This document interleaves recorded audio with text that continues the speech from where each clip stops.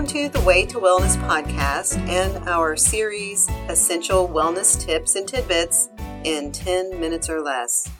The idea is to give you some information that you can use in a short time and get on with your day. I'm Angela Shack, the founder of Way to Wellness, and our topic today is humor and health. I recently took part in an improv workshop at the urging of a friend. Friends are always urging us to do things that are a little outside of our comfort zone, but I'm glad I did. Even though my list of attributes would have not included being funny, I did want to go ahead and give it a try and just see what it was about. Not only was it a lot of fun, it also reminded me of the value of humor when it comes to our health and our overall wellness. It also reminded me of a story I heard many years ago about a journalist named Norman Cousins.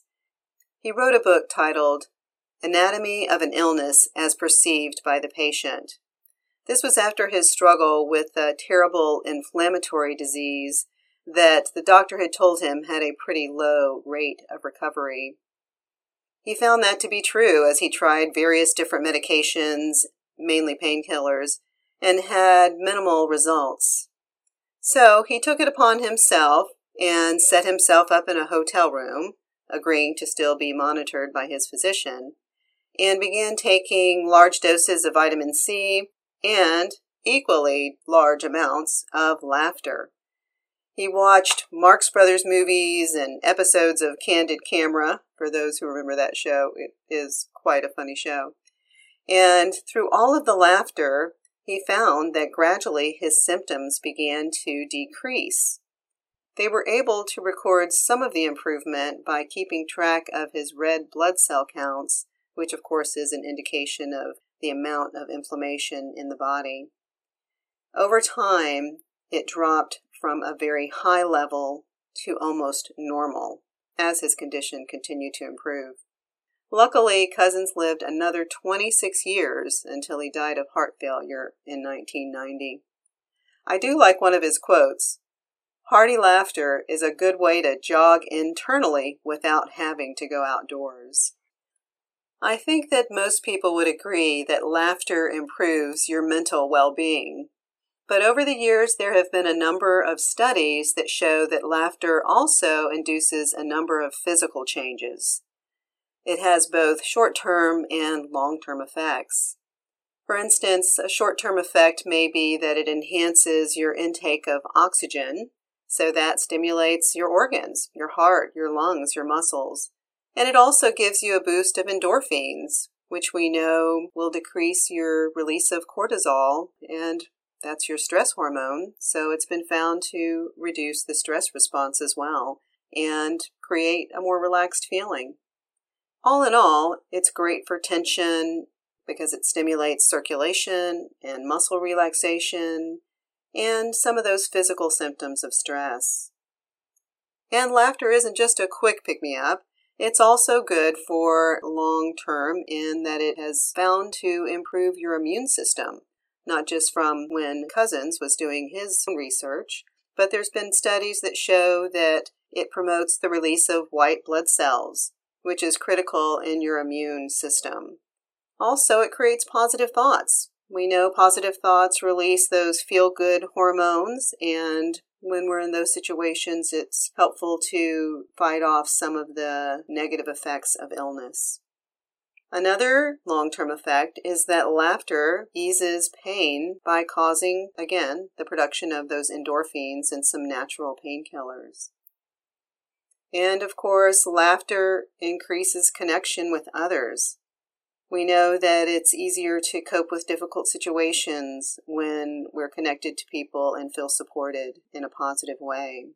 Overall, that improves mood.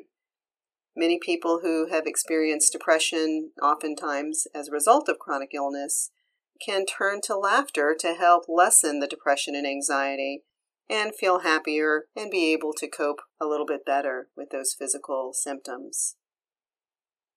So let's talk about how you can build your own laughter first aid kit and bring more humor and hopefully more health into your life.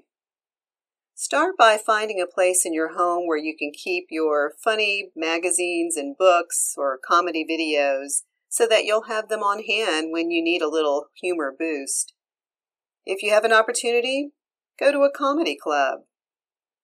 If you can't get out right now, you can always go online and look for the many joke websites that they have available. Of course, the connection is so important, so try to create opportunities where you can spend time with friends who make you laugh. Of course, you can even share some of your funny stories or jokes when you're with them. We do need to keep in mind that we're not laughing at the expense of others. Our intent is to create a positive atmosphere that everyone can benefit from. There's even laughter yoga, where people practice laughter in a group setting. Now, I know it may seem like the laughter is a little forced at first, but once you get laughter going, it soon turns into a spontaneous and authentic laughter. This not only creates a fun atmosphere, but it has those physical benefits of strengthening your diaphragm and the breathing that increases your oxygen in your bloodstream. Or, like I did, think about joining an improv workshop or class. If the research isn't convincing enough for you, simply just take note of how you feel when you're laughing. I bet you'll agree that laughter really is the best medicine for many things. If you're looking for some sites to get more information, there's one that I came across when I was exploring this topic, and I found it particularly interesting, and it has some of the more up-to-date studies on laughter and the benefits. The site is Laugh Off Life. I'll put it in the show notes. One of the quotes on that site is, "We don't laugh because we're happy because we laugh," by William James. So we'll end on that positive note. Thank you for listening today, and keep the laughter going.